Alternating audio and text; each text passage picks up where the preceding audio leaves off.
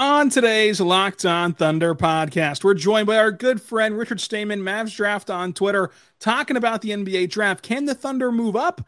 Who should the Thunder take in the second round? What's the sweet spot for this pick? Plus, let's review the first-year prospects on this Thunder roster already. All that coming up on today's Locked On Thunder podcast. You are Locked On Thunder, your daily Oklahoma City Thunder podcast. Part of the Locked On Podcast Network, your team every day.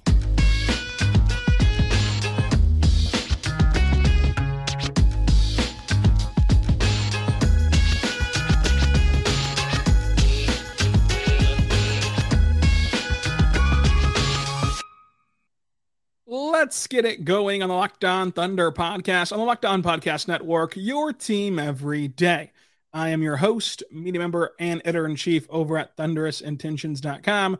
Rylan Stiles. You can follow the show on Twitter at LOThunderPod. Follow me on Twitter at Rylan_Stiles. And you can even text the show 405-963-2308 over there on the text line.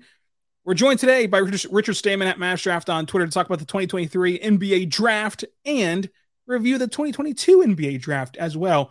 Richard, the regular season is over, the play-in tournament is over, and we now know the lottery standings, barring a few quote-unquote coin flips that will happen here shortly in the coming days. We thought it would be happening today. It did not happen today for some reason, at least not at the time we're recording this at 3 o'clock. So, Richard, it's time to really dig into draft coverages. Is this like your regular season? Are we now in your season? This is my Christmas, man. Like around the combine, anything like from the last day of the regular season when teams are throwing it in and all the guys who are rookies that didn't get to play throughout the year get to play from that moment till the draft. Like it is holiday season, man. I'm just waiting for the Christmas commercials, you know?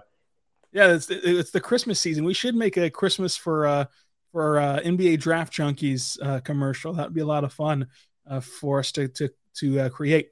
So you mentioned the rookies, and the Thunder had a rookie that got to play a whole lot in Jalen Williams. What was your synopsis of Jalen Williams' season? Obviously, he had a really great one and was a finalist for Rookie of the Year. How would you evaluate Jalen Williams both in this season, what he did well, what he needs to improve on, and how would you evaluate his ceiling?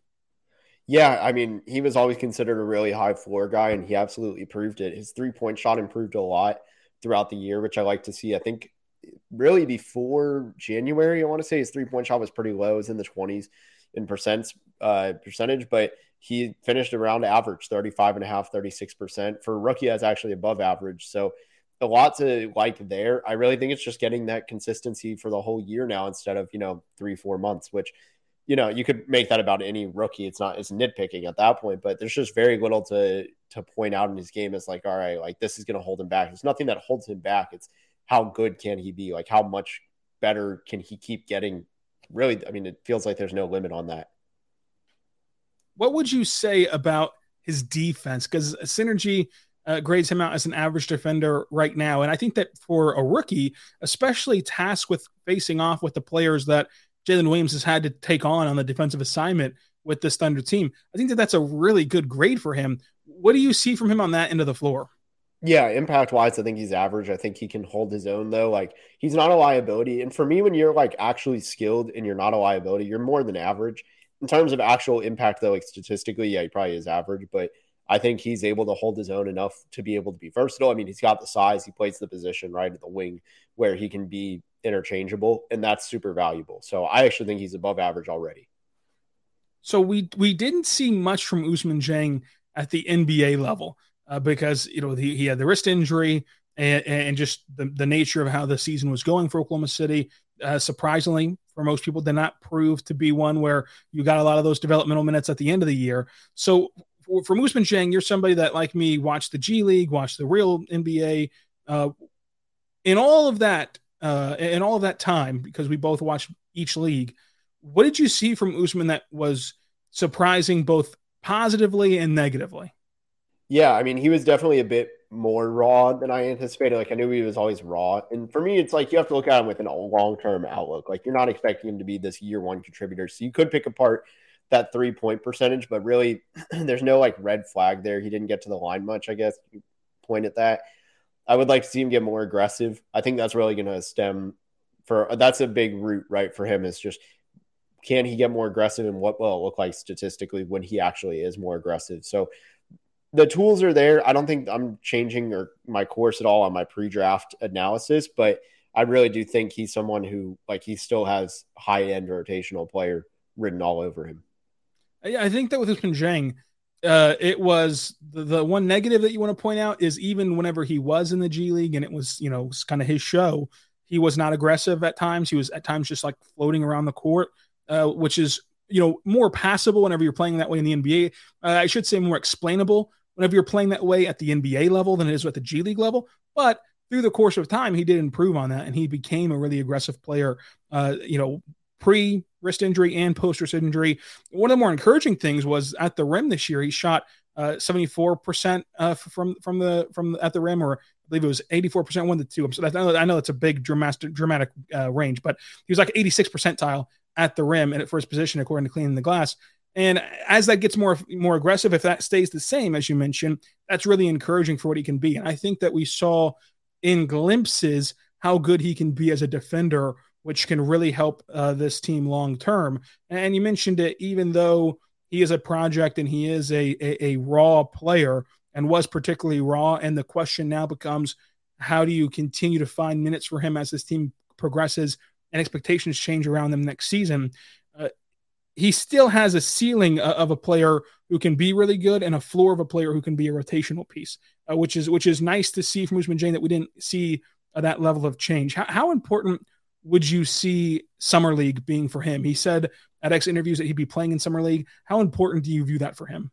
Yeah, I think that's massive. I mean, that's an opportunity where a lot of guys who have played in the NBA but haven't gotten the featured role yet, that's where they turn into, they get to try that featured role and try things they never would try in an NBA court otherwise, where they're the first option.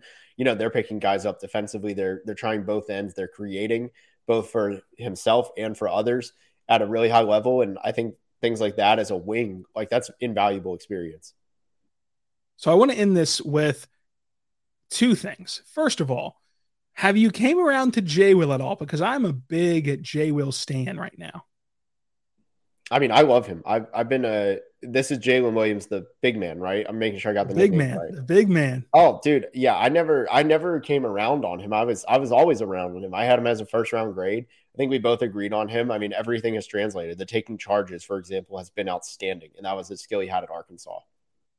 So the taking charge stuff is such a weapon for him. And I think that, on draft night, I was not necessarily skeptical about him specifically, like as an individual, but I was skeptical about, this is a guy that in my mind plays a role and plays in a certain style of basketball that's a lot like Jeremiah Robinson Earl, where it becomes redundant to have both of them on your roster. They're both the same caliber of player and they both play the same position the same way. And so that was more so my hesitation on draft night of, we just saw Jeremiah Robinson Earl have a really good rookie year. Now we bring in a guy who's pretty redundant with him in Oklahoma City. How does this all shake out? It's going to be a nice battle. And that was the constant message from the Thunder all offseason long, was this roster is going to look a lot different next year when it comes to internal competition. And of course, Jeremiah had the ankle injury, but I think that internal competition has swung pretty favorably towards Jalen Williams. Yeah, I mean, he's made Jeremiah Robinson Earl expendable. I mean, he barely even played. JRE barely touched the floor when Jalen kind of got into the established role, which sucks as a JRE stan, but also I really like Jalen Williams. So, like, you can't win them all. I think he's probably, I mean, at this rate, would it shock you if Jeremiah Robinson Earl might have played his last game as the Thunder? It's a little extreme, but when you're a second rounder, your contract's not as sticky, and you're easily movable compared to first rounders, I think, where it's much harder for teams to give up on what they had. That's right. I think that it just comes down to the fact that the Thunder have 3 picks coming in this year. If they use all of them, which is still a big if, a lot can change between now and the draft. If they use all of them, they're going to need at least 2 roster spots as of now. We don't really know about that second round pick. It could be in the 50s as it should be right now, but depending on how the Spurs and Rockets coin flip shakes out, it could be 2 picks in the 30s. And at that point, as you know, Richard, you'd be needing 3 roster spots instead of 2, because the reason why it's so important to have that pick go in the 50s is that pick in the 50s can sign to one of the 3 two-way deals. You're not going to convince a player in the 30s to go on a 2-way deal more than likely, unless you just absolutely reach on an otherwise undrafted guy. Yeah, I mean, I think they're going to consolidate those picks personally, add someone in free agency. I think SGA is going to draw in some guys to recruit for free agency personally. Are there any targets top of mind for you on that category? Nobody stands out. But I mean, I just feel like SGA's weight, like his gravity is going to draw somebody, right? That would be interesting. And Thunder have the cap space to do it if they choose to go that route. But let's end this segment talking about the first year guys with just a refresher on Chet Holmgren. Like where were you on Chet Holmgren this time last year? Because I think that I did a whole pod on this yesterday. I think that because of the ascension of all these other guys, that it can get kind of lost in the sauce of like just how good we're expecting Chet Holmgren to be. Yeah. I think, a year ago after the season ended, I started watching him more and more and more. And I thought, like if everybody stays healthy and everybody hits their ceiling, like Chet Holmgren's the best player in the draft. And I really don't think my views have changed, even with Paolo being just as unbelievably, I think he's a franchise changer. I still believe in Chet. Like his two-way impact with creation ability as a center is just unprecedented. And he fits this team like an absolute glove. Like I think that that's what's also encouraging about Chet is that he's not having to go to a situation where he's the main guy, so where he can just raise everything up in the process of coming back to this team. But that's a synopsis on the draft picks for the Thunder in terms of what they've already used. Now let's talk about the draft that is coming before us come June by telling you about our good friends over at Game Time, folks. Game Time is fantastic. Game Time is an app that lets you create an account, use the code LOCKEDONNBA, get $20 off your first purchase and last minute tickets, low prices guaranteed. They're sponsoring today's show, and Game Time is there for you because you just go there, download the app, go to the website, whichever you want to do, and create your account, and then you can buy tickets to your favorite events without the stress. Game Time is fast and easy to use to buy tickets for all sports, music, comedy, and theater near you. With killer deals on last-minute tickets and the best prices guaranteed, you can stop stressing over the tickets and start getting hyped for the fun that you're going to have. So check it out today with images of your seat's view, easy to find and buy tickets of all kinds to the event in your area, low prices guaranteed, and event cancellation protection. Make sure you check it out today by going to Game Time and creating an account and using the code LOCKEDONNBA. That's code LOCKEDONNBA for $20 off your first purchase. Terms and conditions apply. Create an account and redeem the code LOCKEDONNBA for $20 off of your purchase. Download the Game Time app today. Last minute tickets, lowest prices guaranteed. We're back on the Locked On Thunder podcast, on the Locked On Podcast Network, your team every day. Thank you so much for making us your first listen every single morning, every single day. We're here for you talking Thunder basketball. Today, we're talking to Richard Stayman at Mavs Draft on Twitter about the NBA draft. We'll talk about the Thunder season as a whole and put it to rest on Wednesday with Clemente Almanza. And on Thursday, we'll talk Stock Watch, an up and down report on every player across the roster. Friday, we're going to recap the Sam Presti press conference. So a lot to get to for the everydayers. Continue to subscribe and listen 5 days a week, even in the off season. Richard, we bring you in now to talk 2022, 23, I should say, NBA draft. We're now in the new cycle and the new year, and it's been a long few months, but I'm just now getting a grip on 2023. Nonetheless, we've seen the season in. Your Dallas Mavericks threw away the season, and they have the 10th best lottery odds, whereas the Thunder have the 11th best or 12th best lottery odds. That's not necessarily important for this conversation because I don't think that either one of us are expecting some miracle jump quite yet. We'll have plenty of time to discuss those conspiracy theories as we move forward, and trust me, I will. But for this question, let's just assume they have the 11th best odds and they pick 11th because they don't move. At 11, with how congested the draft board is of talent, how razor thin the margins are between evaluating these players, how far could Sam Presti go if he so chose to consolidate those draft picks, as you were saying? I think he can move up to 5, 4. I mean, somewhere in that range. I don't know if you're going to get to 3 just because 11 is a big jump. But a team that, I mean, just looking at the draft board, someone like Portland, I think they'd be disappointed to move out. You could see Charlotte being able to take the swing. They may prefer quantity over quality, although they do have a lot of picks. But I think that 5 to 7 range is probably ideal.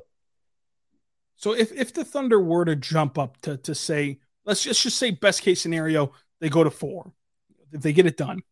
And let's just assume for the sake of argument, it goes Victor, Scoot, Miller, 1, 2, 3, boom, it's over. At 4, the board then opens up.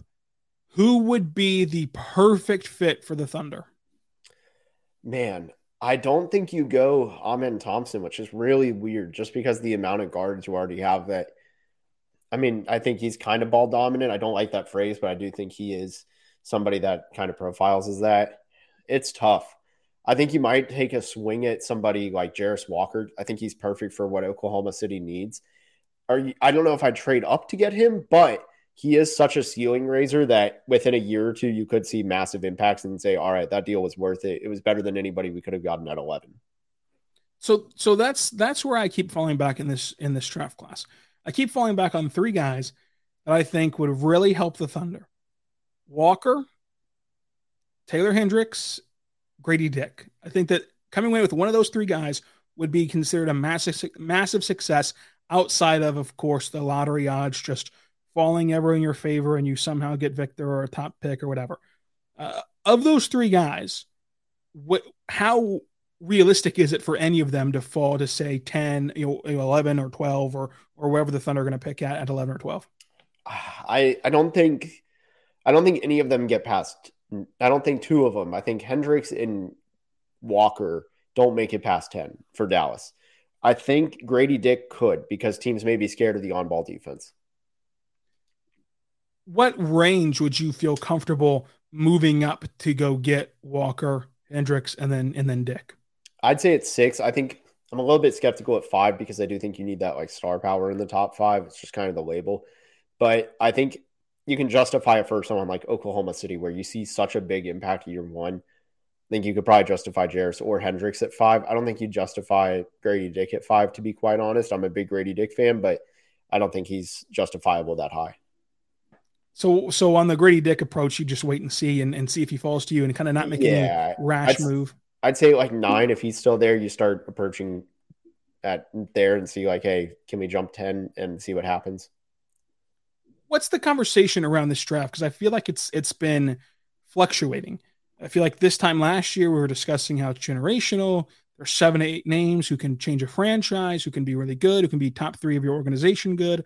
That's what we were hearing this time a year ago and for the majority of this season. But I feel like since then, the conversation shifted a bit. So what is the pathway for this draft to go? How many people would you consider a top 3 player in an organization, in a good organization? And what would you consider the benefit to either staying put at 11, trading up, or doing what you did last year, where you not only kept 11, in last year's case 12, but you traded up, you traded back into the draft and back into the lottery. Of those scenarios and knowing this draft intimately, is there a reason to go back into the lottery while maintaining with pick 11? Yeah. I mean, next year's class is going to be weak. I mean, we've seen this for years with the EYBL tournaments, things like that. It's a year that was heavily affected by COVID, I think is a big reason why. Like if you think about it, 4 years ago, they were 8th graders. A big part of their development was going into high school and they didn't get that. So I do think the 2024 draft is actually going to be pretty weak. You could justify moving out of 2024 entirely and just throwing all your chips into the top 5 while keeping everything else. I think that might be worth it. Now, to answer the question of franchise-changing talents, it's hard for me to identify that. I think this top 4 is absolutely franchise-changing. And after that, there's a lot of candidates that could be top 3 guys where I can see a very realistic path. They're top 3 on their team in the NBA. So there are a lot of guys. I would say, honestly, I think that 9 to 12 range is very volatile. If you can get up to 8, you're probably going to end up with a pretty safe high ceiling pick. So I would say moving up from 11 to 8 might be worth it. So with this draft class, I remember us talking, throughout the season, and the position that I felt most comfortable with on the Thompson twins is wait and see of, these are 20-year-olds playing high school level competition. We're not, as the general public, we're not going to know what they can be. That's going to be up to private workouts. That's going to be up to interviews. That's going to be up to things that we just are not privy to. And so it's going to be very hard to gauge what to do with them, who to draft first, what their fit is, what to do.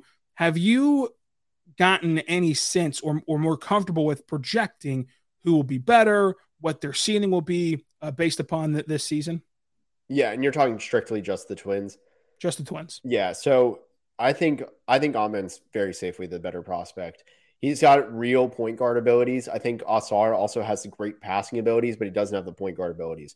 If you look at the half court just abilities, I hate saying that word like 5 times already in 10 seconds, but he just can't get to his spots nearly as effortlessly as Amen Thompson. I think that's alarming. He's going to be able to make good decisions. The good thing about them, though, is that the intel is strong, hardworking, good kids. Even though they're older, they're actually only 4 months older than Mike Miles, who's a junior at TCU right now. There is red flags about that, but I think Amen Thompson's the better prospect. Ausar's an even better defender, though. So if you're looking for like high-end role player, Ausar's your guy. If you're looking for franchise-changing talent, I think Amen is your guy. That is excellent work from Richard Stamen at Mavs Draft on Twitter. Now, we're going to discuss second round prospects coming up because the second round is as interesting as the first round for Oklahoma City. But what's also interesting is going over to our good friends over at Prize Picks, because Prize Picks is awesome. It can give you 100% deposit match up to $100 with the code Locked On. Download the app or go to prizepicks.com. And what Prize Picks does is it allows you to pick 2 to 6 players, pick the over or more or less on their projection numbers, and you can win 25 times your entry. It's just you versus the projected numbers. You're not playing other people. You're not playing sharks who do this for a living and know all the ins and outs. It's just you versus the projection. So you can sit down tonight and say, look, I think Kevin Durant will have over 6.5 assists and Steph Curry will make more than 3.5 3-pointers. And boom, if those two things come true, you win. This includes the NBA, NFL, MLB, NHL, PGA, college and football, men and college women's basketball, WNBA, esports, NASCAR, tennis, MMA, boxing, disc golf, Eurobasket, cricket, and more. Entries can be made in 60 seconds or less. It's that easy, safe, offers fast withdrawals. Currently operational in over 30 states and Canada. Download the PrizePicks app or go to prizepicks.com to sign up today and play daily fantasy sports. First-time users can receive 100% instant deposit match up to $100 when you use the code Locked On. That's the code Locked On for 100% instant deposit match up to $100 at prizepicks.com or the PrizePicks app.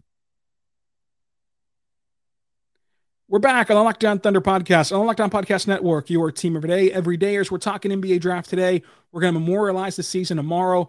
We're going to do a stock watch report on Thursday and talk Sam Presti on Friday.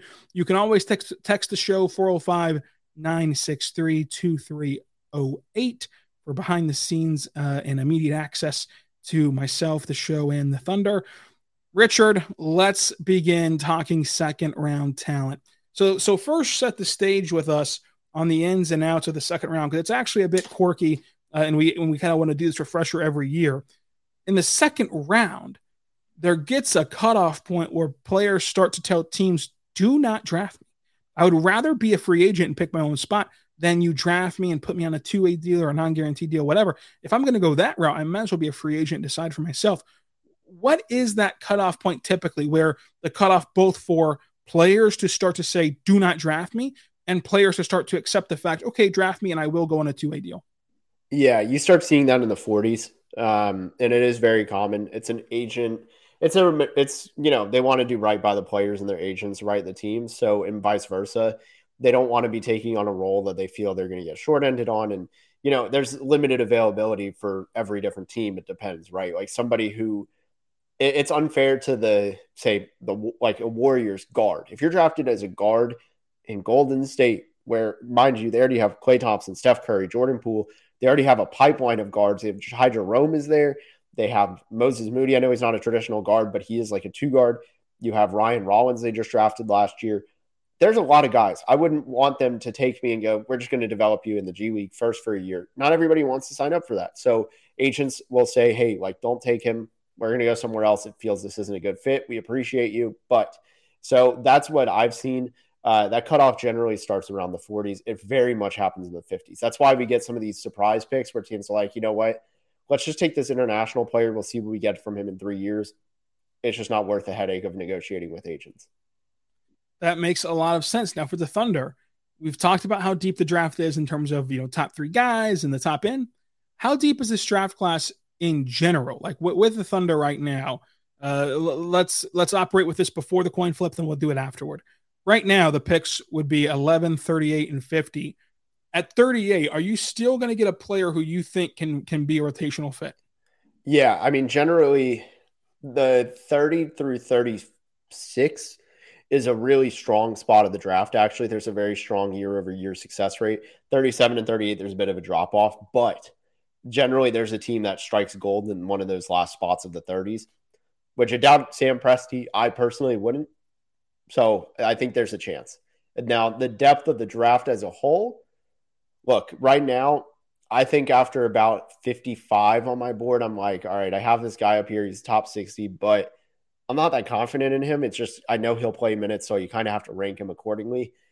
There's not a lot of guys who stick out. Like last year, I think the depth at the bottom was a little bit stronger where it's like, man, this guy, he just needs a spotlight. There's not as many of those guys. And to me, it's a little bit of a statement of the depth. I think you'll be able to every year find somebody in undrafted free agency. There's guys down the board, but generally speaking, if you're trying to land an Aaron Wiggins even in the 50s, I'm not confident he's there this year. Aaron Wiggins is my sweet king. Do not say or suggest a bad thing about Aaron Wiggins. He's awesome. Now, oh, he's the best. He's the best. He's the best. I came on here and we have an episode about if there's one player on the 2-way right now or in like this range that I think it was actually from the summer league that could get up to a guaranteed contract. I predicted it was him. So I'm on board here with you. So let's talk that pick at 38. And let's just, for the sake of argument, surprises happen, guys jump, guys fall, whatever. So not exactly 38, but who's in your sweet spot of like 30 to 35? Who's in that range for you that you think could be available there, but you personally think that that's going to be the success rate for the team to hit on the sweet spot? Who are some names there? Yeah, so I mean, just naturally, some guys on my board will be there because I have guys that I know for a fact are going to go first round that I have in the 30s. So somebody's in a slip that's good value for me. I could see, if you're trying to find that first round guy, I think you could even make an argument. I have Mike Miles there. I think he's somebody who is a high impact player. Brandon Podziemski from Santa Clara, he's a really well kept secret. Combo guard, has great passing abilities, just a gifted offensive player. And then one other I would say, I mean, I love Trayce Jackson-Davis. And for Oklahoma City, who, look, it's no secret, they're going to be going after a big, especially after that Minnesota game. I think they could use Trayce Jackson-Davis as a day one rotation player, as a big. Tell me more about the secret in Santa Clara, because the Thunder obviously have a good success record of that. And J-Dub talked about, at his exit interview, how he's had open communication with them and helping him through the process and really thinks he's a really good player. What do you think of him? Hey, hopefully it's not tampering. No, but I really like him. I think he's got a sweet stroke, just gifted offensively. I posted a couple days ago, he had a game versus San Francisco where one of them was just out of a pick and roll, made a bullet pass through traffic, and then also under the basket on a baseline drive, just finding the open man. Like, his vision is very good. Just everything you want in a combo guard offensively, that's him. Look, there's no player-to-player tampering, as we learn every All-Star game with LeBron James. So we're not going to worry about J-Dub texting a fellow alumni of the Santa Clara. I forgot their mascot, but the Santa Clara Broncos. So we'll let that slide. With this second round pick, where does our good pal Isaiah Wong fit in? Hey, declared as of the day we are recording this. I think he's going to get drafted. I really do. I went out to Miami last year, about a year ago, almost very early May.